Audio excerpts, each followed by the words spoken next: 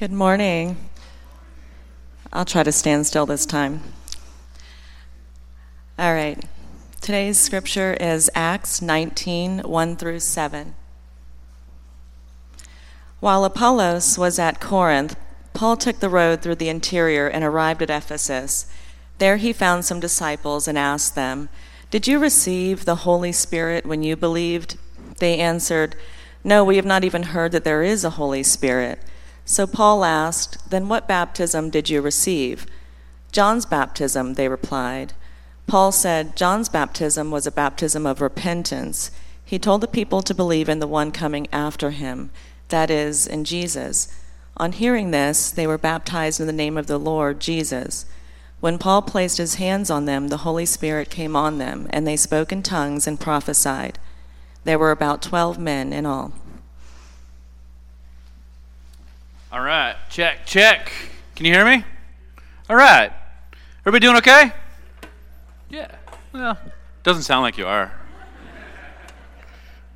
But I feel that. What you're feeling, I feel that too. Okay. We're all tired and exhausted. It's been a long 20 years. And half of everyone's on vacation, the other half are just in their brain on vacation all the time. So I'm glad you guys are here. And I hope somehow this will fill you up in some way and help connect you with other people. Let's pray. And then we're going to dive into this. Let me see. Did I make myself any notes? We always, so the two things I always want to emphasize, we always need more help in the children's room. Lots of kids. And the kid-to-adult ratio is getting a little out of control. So we need to add more adults to the mix so the kids don't become in charge back there. And so if you can help, that would be huge. That would be amazing. Also, we are finding ourselves in a bit of a financial slump. It's heading down, and I think we're a few weeks from it becoming a difficult situation. So just throwing that out there. If you've never started giving but you've been attending, $5 or $10 here and there could really help out if we're all sort of throwing in. So that would be a huge help, and all the staff would sleep better at night. So let's pray and jump into this, shall we? Father, thank you for this place. I pray that you would fill us up. Your people are tired, and we so desperately want to feel connected to each other and to you. We so desperately want community, kingdom community, not just the shallow, unknowing what each other does for a living. We want this deep understanding that we are in something together that you are using to restore all things to the glory that they were intended to have. And I pray that we would be able to look into the eyes of each other and see each other and love each other and embrace each other in a way that fills each other up for the journey that you have laid out before us, so that we can become a people whose lives truly are taken apart and put back together around you, around Jesus and the teachings of Christ and the life of Christ and what it means and what it looks like to move through the world in your way. Do this for us. I pray that you would speak through me this morning, or help me to remember the things that I've studied, and I ask that your Spirit would join us and do its work here. Thank you, Father. In your name, amen. Okay, so I want to start off with sort of a question today, and this is it. What makes a person a Christian? And it seems really simple, but I don't think a lot of us have thought deeply about it. I don't think a lot of modern evangelicals have really thought deeply about what it actually means to be a Christian, what makes someone a Christian, what we all just kind of, it's this thing we're born into, right? And we just kind of say it. And at some point, someone can look back and say, well, I prayed a prayer that day, and so I'm good. It doesn't matter really how I live my life or what I do or what I align myself with. It doesn't matter the journey that I take. I did the thing and I'm good. And we don't need to worry about this anymore. My life is now mine again. It was before, for a second that I prayed a prayer, now it's mine again. But what is a Christian? What makes somebody a Christian? And I think the way modern Christians answer this and the way that the apostles would have answered this are two different things. I mean, is what makes a person a Christian? Is it an understanding of some specific ideas and saying like, yeah, those are the things I believe, yes. Or is it an actual embodiment of these things? Is it wearing them and displaying them for the world? Is it some moral performance? Is it a baptism? Is it praying a prayer? Is it, like, what is it? It wasn't complicated for the early Christians. It really wasn't. I mean, how often have you heard in the last few years, you can't be a Christian and do that, you can't be a Christian and do that, you can't be a Christian and do that. But when you say this, what you're saying is that, like, this is part of what makes you a Christian is I don't do this. But is that what Jesus was doing? Was he giving you a whole new list of things you have to do to be a Christian on top of the Jewish law? Was he getting rid of that and creating a new? Like, we tend to, our thinking gets very jumbled about this whole thing, but for the early Christians, it was not complicated. Citizenship in the kingdom of God was received when a person received the Holy Spirit. That's how they knew you were a Christian. And how did you know if somebody had the Holy Spirit? The fruits of the Spirit. That's how they knew. Because the Christians in that day were the only people manifesting the presence of Christ in this way, living in this way, gathering in a gathering of people that would nowhere else in the Roman Empire or the ancient world gather.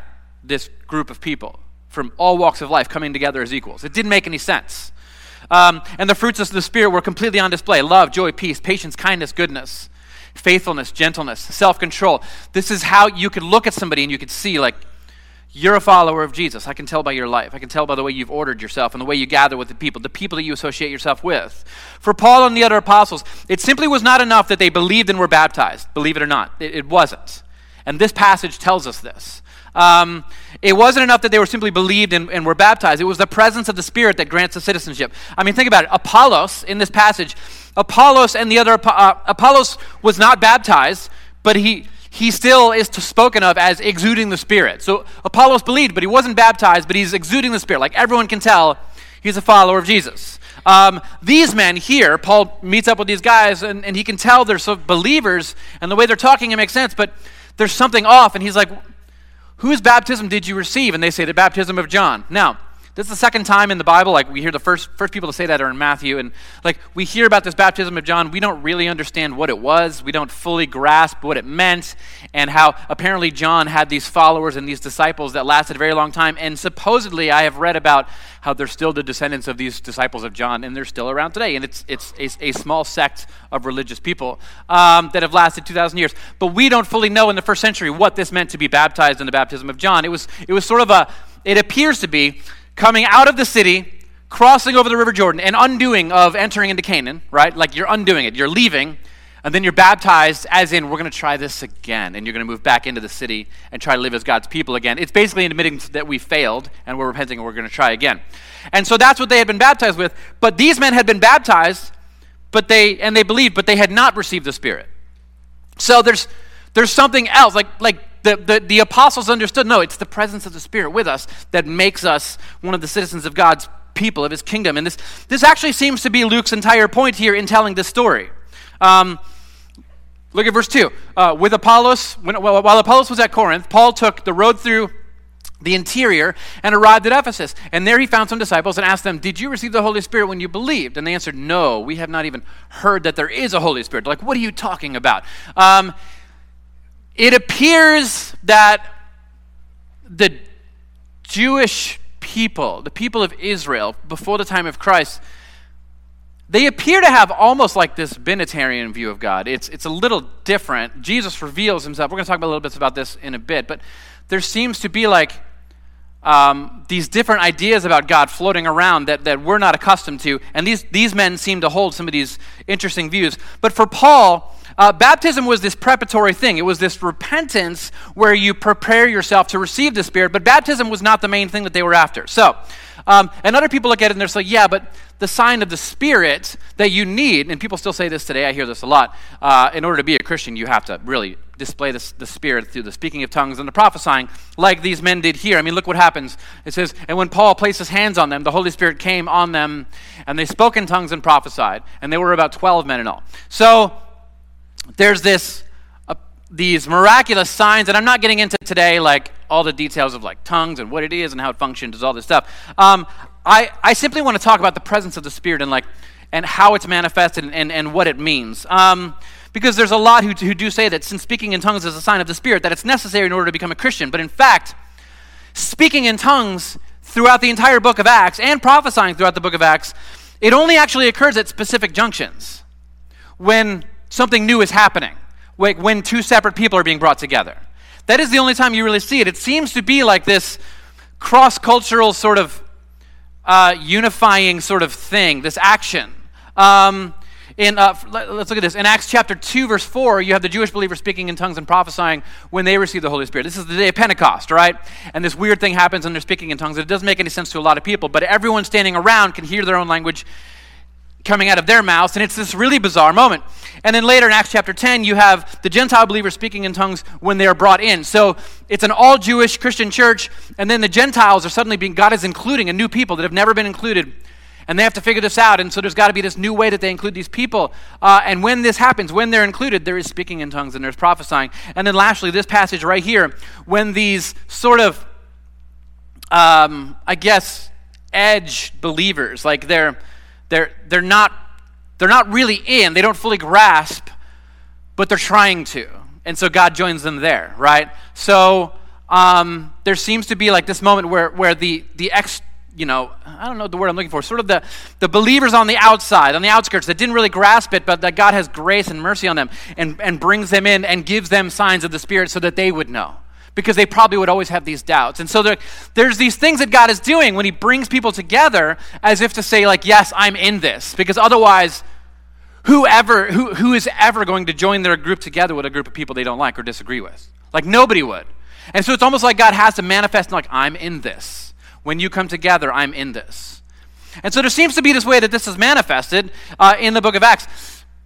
But it's like every time someone comes to Christ and every time someone receives the Spirit, they don't always speak in tongues or do prophecy. So there seems to be like God like putting a stamp of approval on stuff sometimes, and then other times he's like, no, they're good. They're in community. It'll be fine. But all of this to say, the center of the whole thing was what makes you a Christian in the eyes of the early apostles was the presence of the Spirit. That's what it was. You didn't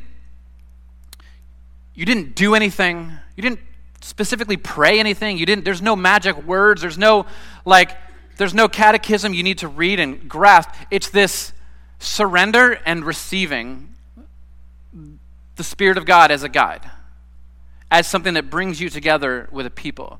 And it's something that we tend to ignore now. We just completely ignore this because we're children of the Enlightenment. We want to make everything about intellectual ascension. That's what we want to make it about. And the things that we don't understand, the things that we can't control, we tend to push away a little bit and trade for things that we can describe and can control.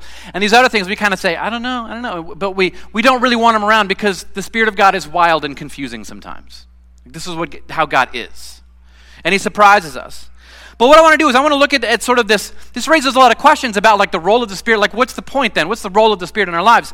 And so I want to look at all of this through a Trinitarian lens. And I want to sort of bring up sort of first off the ancient sort of picture of Trinitarian theology, if you will. This is, it's all in Latin, but let's have a beginner. Deus, this is the word for God in the middle. You have the Father, Abba, you have the Son, Agnus Dei, and you have the Spirit over here, Sanctus. And so then you have, over here you have non est, that means is not, and then est means is. This is Latin. So what you have here is this. God is the Father is God, but the Father is not the Son. The Son is not the Spirit, but the Son and the Spirit are both God. And this is sort of how it's the best that the church fathers could come up with to sort of solidify what Jesus was trying to teach us about God. Trinitarian theology is something that we didn't pick up in the Old Testament. It's something that revealed by Christ. That's why in our doctrinal statement, it's the Nicene Creed. That's what it is. The Nicene Creed is a list of all the things that Jesus revealed to us about God. That's what it is. That God is three in one, who the church is, and who we are. These are all the things that Jesus taught us. That's what the Nicene Creed was. And so it's the earliest agreed upon ecumenical Christian statement of faith. And so we make that ours as well. And so we have this Father right at the very top here. We have the Father. What's the Father's role? We can pray and trust that the hand of God is there moving and keeping us. He's the Father of creation. He is the powerful one, the one that holds it all in his hands, the maker and sustainer of all of it, the one who speaks life and matter into existence. And then you have the Son over here, the one who reveals the full being and the attributes of the Father to the people of God. The God of the Old Testament is one helpful way to understand how to read the Bible is that the God of the Old Testament is this perceived God. We don't have all the information. He's this perceived God. But what we have is we have the prophets, the proclamations of the prophets. We have the stories of the Pentateuch. We have the law. We have all these things that we can look at and study God and try to grasp, like, what is God like? And that's what the Israelites were doing for 1,800 years. They had this constantly sort of unveiling of who God was slowly over time. But when you get to the New Testament, it all changes. Let me show you how the author of Hebrews describes the God of the Old Testament. It says, in the past, this is Hebrews 1:1, in the past, God spoke to our ancestors through the prophets at many times and in various ways. I love to pull out the Greek right here. This is one of my favorite passages in scriptures. It's polymeros kai, polytropos polai. And it basically means many, poly is many fragments and many fashions. God spoke to us all kinds of ways, different pieces, fragments, fashions, like ways that God would appear, a cloud, a pillar of fire, all these things that God is communicating to us about how we are to understand who God is, and we've been interpreting. But now, let's go a little farther with the writer of Hebrews. But in these last days, he has spoken to us by his Son, whom he appointed heir of all things, and through whom also he made the universe. The Son is the radiance of God's glory and the exact representation of his being. So, Old Testament, what we have is this perceived God. In the New Testament, we have this revealed God, Jesus. So that's the role of Jesus. You have the Father, the one in power, the creator, and Jesus, the role of Christ is to reveal to us exactly what God is like. In person, the image, it also revealing to us what a human being is like, what we're supposed to look like, how our lives should be ordered. And then you have the Spirit. What's the Spirit's role? The role of the Spirit is fascinating.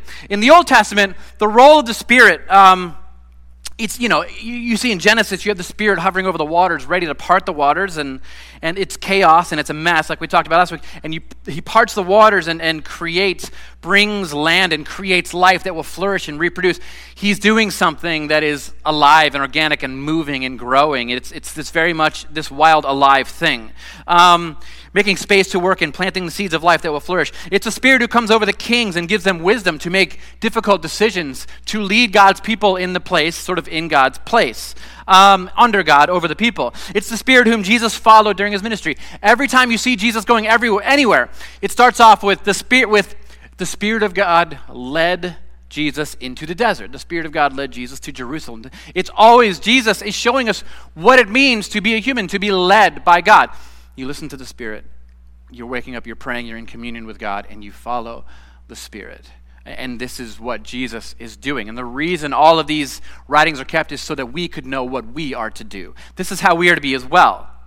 And so there are many roles of the Spirit in the Old Testament: wisdom, breathing life, all of that. In the New Testament, especially in Acts, the Spirit's role begins to change. And the Spirit interacts with humanity in this whole new way that had never happened previously. And so I want to talk about that. First off, before we talk about the Spirit's role, we have to talk about the law. The Spirit's role today can't be understood apart from understanding the law in the Old Testament and the point of the law. So I want to start with this when I talk about the law. Central to being God's people was to be what's called a holy people. Holy is this word, this Greek word hagios, which means different. It means weird. It means not like everything else.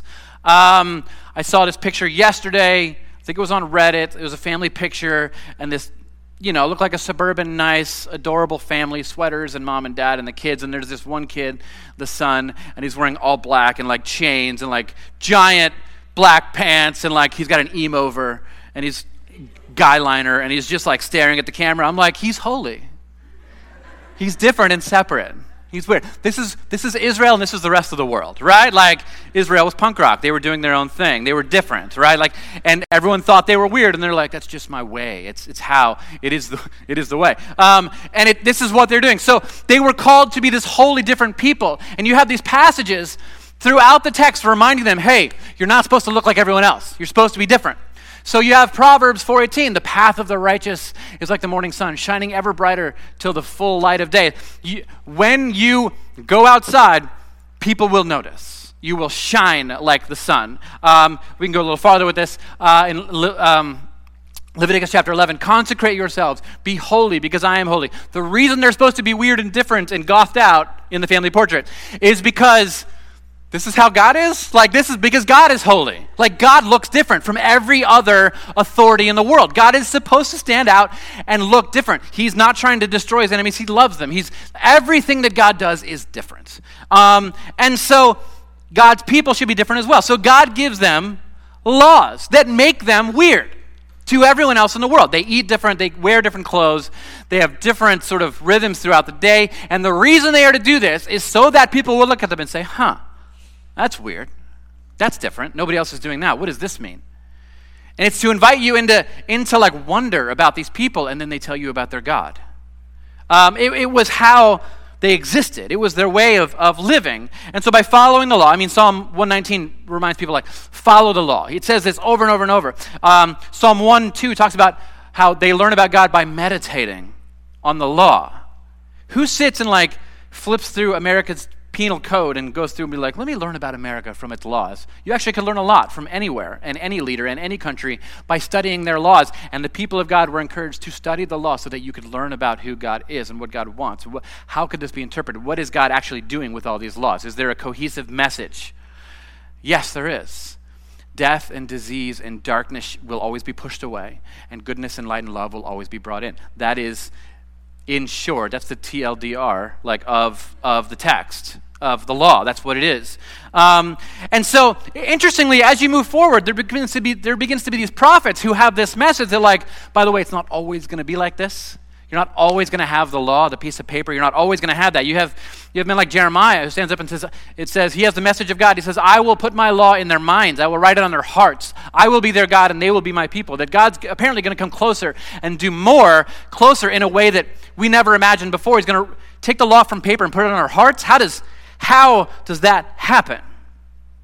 And so the intention of God has always been to give humanity the law in this whole new way. And this whole new way shows up at Pentecost in Acts chapter 2. The wind of God rips through this building. Jesus is dead. He's buried and he's risen, and 2 weeks have gone by and he's ascended, and they don't know what to do, and they're gathering and praying, and suddenly there is this huge wind that rips through the place, and they don't understand it, and apparently there's, I don't know whatever tongues of fire means. It's like this picture of like flames above their heads, like appeared above their heads, and they're speaking in tongues. In other words, the Spirit did something crazy so that everyone would look and everyone would notice, and then they spoke in tongues and they prophesied. And from this moment on, the way they understand the law changes. The early Christians from that moment on never picked up the law again as something that they should follow. From this point forward, they are following the Spirit of God. And there is no written text by which they look at and say, well, it says right here, I got to do this, so I got to do this. No, they're following the Spirit. And they trust the Spirit to make them like Christ. And so they gather and they ask the Spirit to be present with them. And this means that the same Spirit that guided Jesus through his ministry is now guiding the church, because the church is supposed to do literally what Jesus was doing. This is our role in the world. And so, including right up to pouring ourselves out for the healing of the world around us. Christians should always be on the front of like, how can we give sacrificially? What can we do in our lives to live in a sacrificial way so that others may know freedom in life? And this is what the Christians are doing, because this is what Jesus was doing, and this is what the Spirit is calling them to do. So this means that the same Spirit guiding Jesus was guiding his church through their ministry as well. They no longer required these paper laws that prescribed in great detail the rules of worship, the sacrifices to be offered, the prayers which must be prayed, and the actions that must be present if a holy life is to be attained. A holy life now no longer looked like weird hair and clothing and weird dietary restrictions. It now looked like a people who look like Jesus, bearing the fruits of the Spirit, who embody love, joy, peace, patience, kindness, goodness, who embody all of these things. And in that world, this is what holiness looked like. It was actually weird to see people like this, but this is who they were. I would still argue, when you actually see this in real life, it is weird. It is different. Someone who really understands and has ordered their life around the things of Christ, you can see it. You don't even need to wonder about it. You don't even need to debate about it. You don't need to ask their opinion on social issues or doctrine or theology. You can look at them and see that they have been formed to Christ.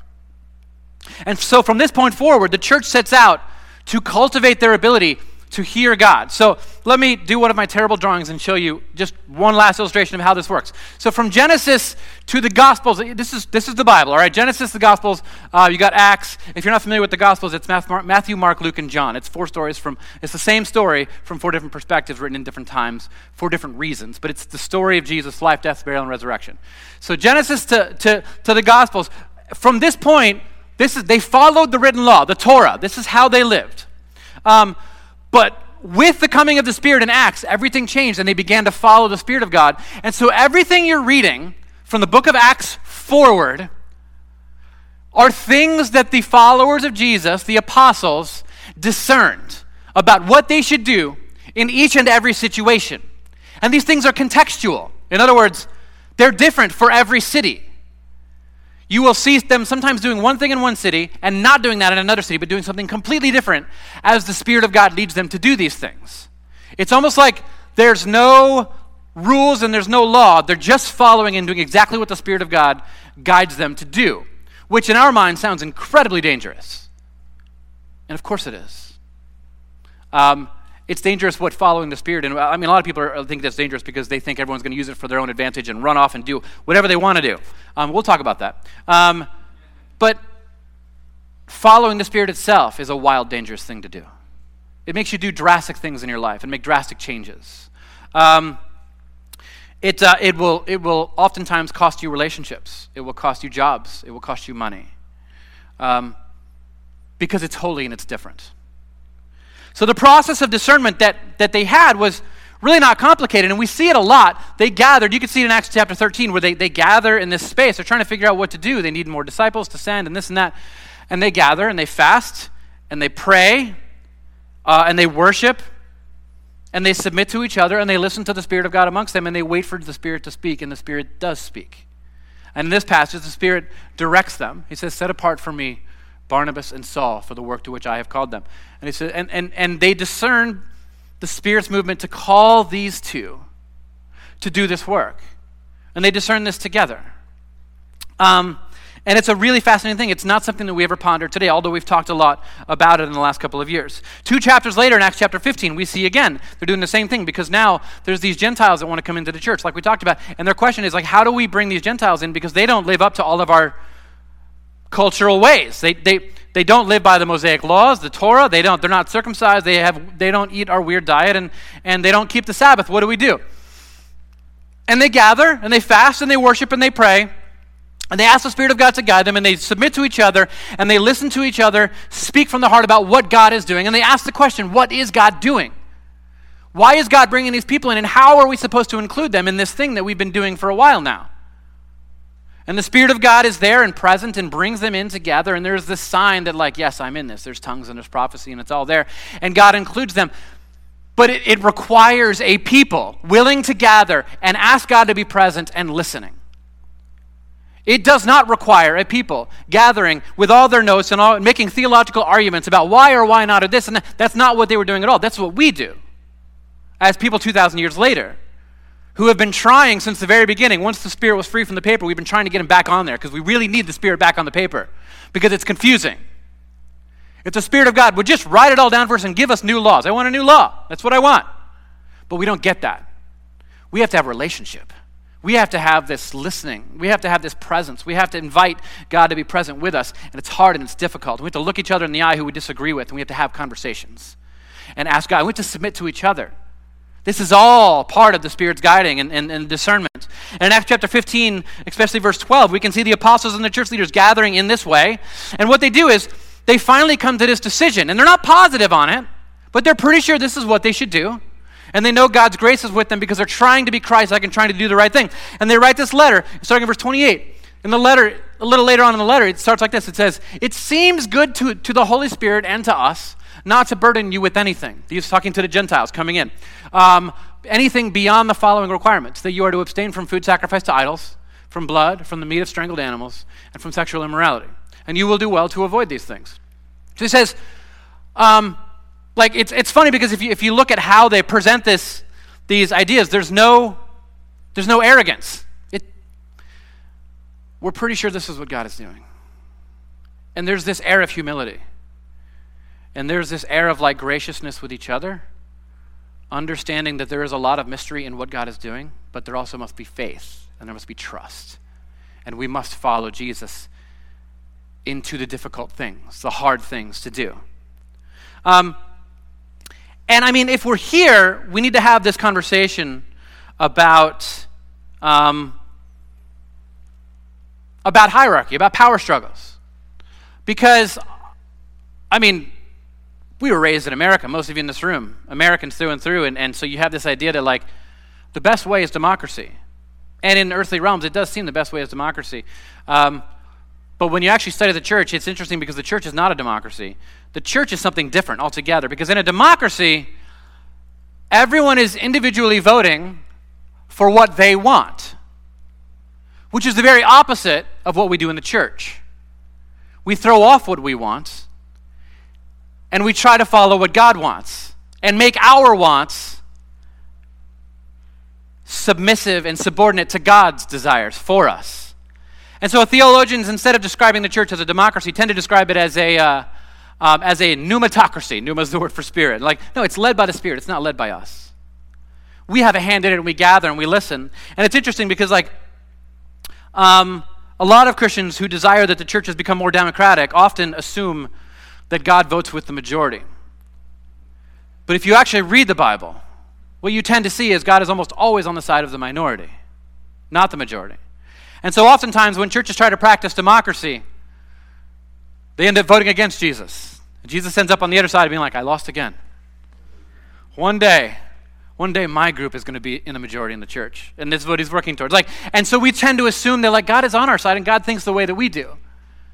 But when we gather in this way and we submit to each other and we listen, what we find is God opens us up to do something different and lead us in a way that we've always needed but never understood.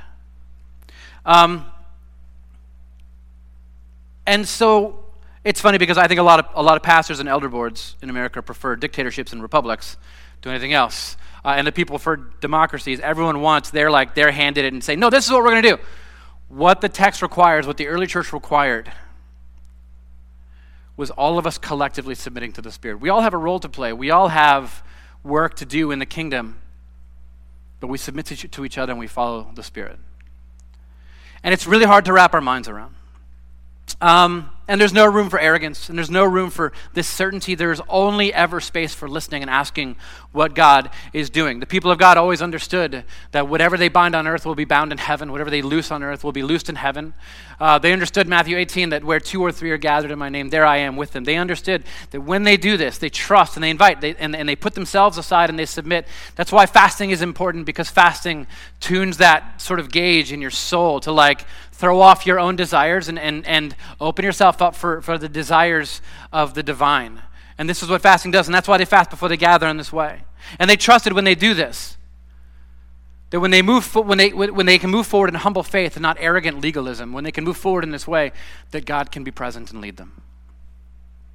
And once you realize that this is what the first generations of Christians are doing, you begin to read the Bible differently. You begin to see that from the book of Acts forward, everything the people are doing, they don't have a book that they're following. I mean, the text wasn't fully compiled until, like, the early to mid 4th century. All they had was the Spirit for 336 years or so. This is all they had. And this is how they followed Christ. And you have been invited into this as well. And we can study the text and we can understand how they did this, and we should take part in that. And once you realize that this is what the first generations of Christians are doing, you begin to read the Bible differently. You begin to notice that they had different rules for different cities, and their rules weren't universal, but they based them upon what that specific city was doing, what God was doing there, and how they should respond to it in that moment. This is what's called contextual theology. You enter into a place. Missionaries do this, and most American Christians are completely oblivious to how contextual theology works, because our entire country is, by and large, it feels kind of homogenous and the same. But in general, like, contextual theology is what we do when we go somewhere else where we don't understand what is happening. We don't understand the culture, and we gather and we listen to the people and we sit and we say, what does it mean to be Christ-like in this scenario? This is why when Paul goes into this city of Ephesus that he's in right now, they end up making a rule that, like, okay, in this city, this is where you get the famous passages from 2 Timothy chapter 1 Timothy chapter 2, where Paul's like, no, we're not going to let women be in charge in this particular church. This is not what we're going to do. But then you see him sending women to the cities of Rome and women leading in Philippi. And you have the writings of the early church that mentions all these women who were leading in the early church. So why do we have like 2 or 3 passages here where they're like, no, the women can't lead here? It's contextual theology. What does it mean to be Christ-like here? Well, it might mean that like this thing that God gives to us that we're allowed to do, that we make that subordinate to the mission of God. Yes, I have my privileges and my rights, and like Jesus, I'm willing to put those aside so that I can reach this people in a Christ-like way. This is what they're doing. And there's arguments in the text all over the place about, do we do this? Do we do this? And oftentimes the Spirit's like, yes, and oftentimes it's like, no, and it's the same thing. And so we have to pay attention to like, they're not just making a bunch of rules and going out and doing these rules everywhere. They're asking questions of the Spirit. They're following and listening. And they're being guided, and what they care about, they're not asking what's right, what's wrong. What they're asking is, what does it mean to be Christ-like here? What does it mean? I mean, you have passages where Paul kind of lays it out on the table for him, like for 1 Corinthians 6, he says, all things are lawful for me. They really are. Like, as a Christian, the law is not there. As a Jewish Christian, as a follower of Christ, all things, I can literally do whatever I want, but not all things are helpful. All things are lawful for me, but I will not be dominated by anything. And so what questions were they asking? If you're allowed to do anything, what do you do? What does it mean to have freedom in Christ? Well, it's basically gathering and saying, of course we can do that if we really would like to, but it would go against the mission of God. It wouldn't be Christ-like. It's not how Jesus would present himself to these people. And so I cannot be this way. I cannot do this. I cannot act in this way. Their biggest question was not, what am I allowed to do? It's, okay, if I enter into this space, what of myself do I need to put aside so that I can serve these people and bring them into the kingdom so that we can all grow together in the same direction? And I've had to do this. And it's not easy. And what you would rather do, I mean, I've been raised as an American to demand my way, my rights, my votes, my power, and I won't give it up for anybody. But as I've come to study Christ, I've come to see that like that is not the posture. That is not the posture of the early church. It's not the posture of Jesus. It was always, if it's possible, let this cup pass from me.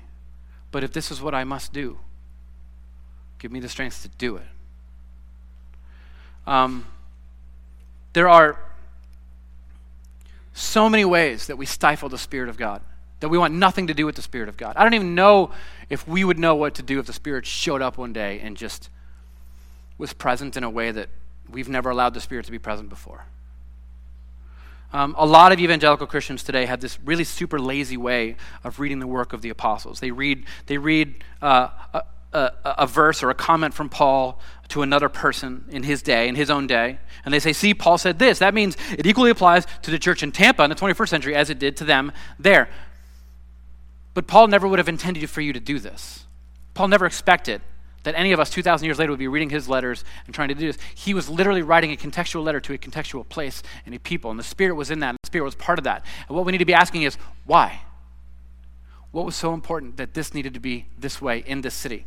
And then we look at these things and we compare them with the world that we're in. We're like, oh, I can see that here. And so like Paul's example, this is how I should order my life. This is what I should give up so that I can enter into community with these people. That's always been the question.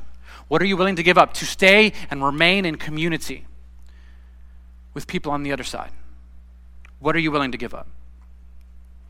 And so the question that we should ask is why did Paul say this? In what ways is this Christ-like for that context? What parallels are there for me between us and them?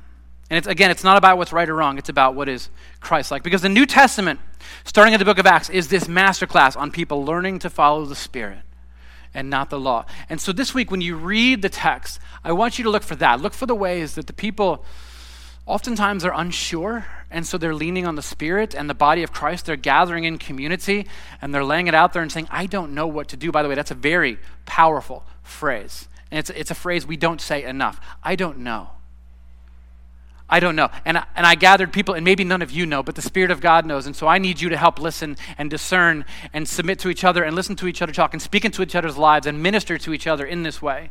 This is why we encourage people to do the house churches. We're having a gathering at my house tonight of all the house church leaders and the hosts, and we're going to talk about this. And I encourage you, you should regularly be in communion with people. You should regularly be around the table with other Christians, listening, eating, looking each other in the eye, listening to each other talk about what's going on in each other's lives, and listening deeply for what God is doing and speaking into it, taking a part in what God is doing in each other's lives.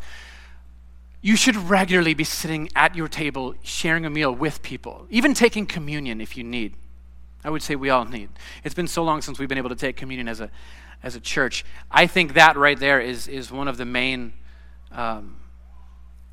ways to fix division anywhere. I disagree with you, but hey, we've got the body and the blood of Christ broken and poured out for each of us. Before we talk, why don't we do this and remind ourselves of what gathers, what actually brings us together?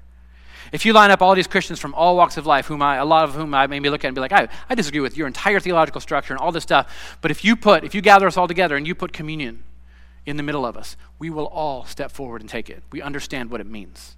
And it will recenter us and remind us of what it is, what our role is in the lives of each other.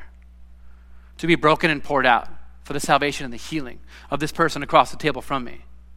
You guys, we're living in a time when the work of the Spirit has been mostly ignored, covered up, or looked at with distrust. We tend to talk about the Holy Trinity as if it's the Father, the Son, and the Holy Bible. The Spirit has no place in the whole thing. We don't care. I don't want to know what the Spirit has to say. I've got the Bible. I'm just going to read this and do what it says. And the Spirit the whole time is like, there's so much more than this. I'm present with you. I have words for you now that will open up this text in ways that you will finally understand why they were so passionate about this. I've brought people into your life who you have a really hard time with so that you could be transformed, so that you could sit with them and be transformed by your relationship with them. Instead of running away and trying to find your ways to disconnect, move closer. This is what Christ was doing. The Spirit is our guide, our salvation, our sanctifier. He's the one who cultivates not only the fruits of the Spirit, but new life within us. And this is why the first thing Paul asked when he met these people in Ephesus was, have you received the Spirit? Because there seemed to be something that he could sense, that he could see, some presence, something within him that was calling out and be like, the work here's not done. And he obviously was spending time with them, listening to him to figure this out. But that's the work of the Spirit. This is how you know if somebody is a Christian. This is what makes us a Christian, the presence of the Spirit in our lives. And how do you know? How does it manifest? The fruits of the Spirit hanging all over your tree. This is what it looks like. And so we need to throw all these other measuring sticks away. All these other lenses and ideologies and political things, just throw it all away. Look at people. And you can tell if the Spirit of God is present in their lives. Because the way they move through the world, because they look like Jesus. Draw near. Learn from them. Learn from those people. Ask them how they were able to free themselves from all the things that enslave you. Invite them over for dinner. Listen. Talk to them. Begin to speak into each other's lives in this way. We need less empty tables. We really, really do. And we need more invitations to the Spirit of God to be present with us. So that's my encouragement for you today. There's a bunch more, but I should land the plane because we're all hungry. And so I'll pray. Father, thank you for this place and these people. I ask that you would teach us to discern your presence. Teach us that we don't need to look like up some hierarchy and ask the people at the top, what do I... remind us that you are present, that we can ask you. How do we respond? We can gather with our brothers and sisters and ask very heavy, important questions about what it means to be a separate people. In here, this is the kingdom of God. And what does it mean for the kingdom of God, for the people, the citizens of the kingdom of God, to exit these doors into America? How do we live in a way where they say, you're not really one of us, are you? No, we're citizens of a separate kingdom. I pray that you would do this work in us somehow. Fill us with joy, please. Give us happiness and joy and mercy and goodness and humility. Help us to see each other. Thank you, Father. All of this. In your name, amen. Would you guys stand with me and we can close out today with the Lord's Prayer? Say it nice and loud with me. Let's go. Our Father in heaven, hallowed be thy name. Thy kingdom come, thy will be done on earth as it is in heaven. Give us this day our daily bread, and forgive us our sins as we forgive those who sin against us. And lead us not into temptation, but deliver us from evil. For thine is the kingdom and the power and the glory forever and ever. Amen. Have the greatest Sunday of your life. Love you all. Grace and peace.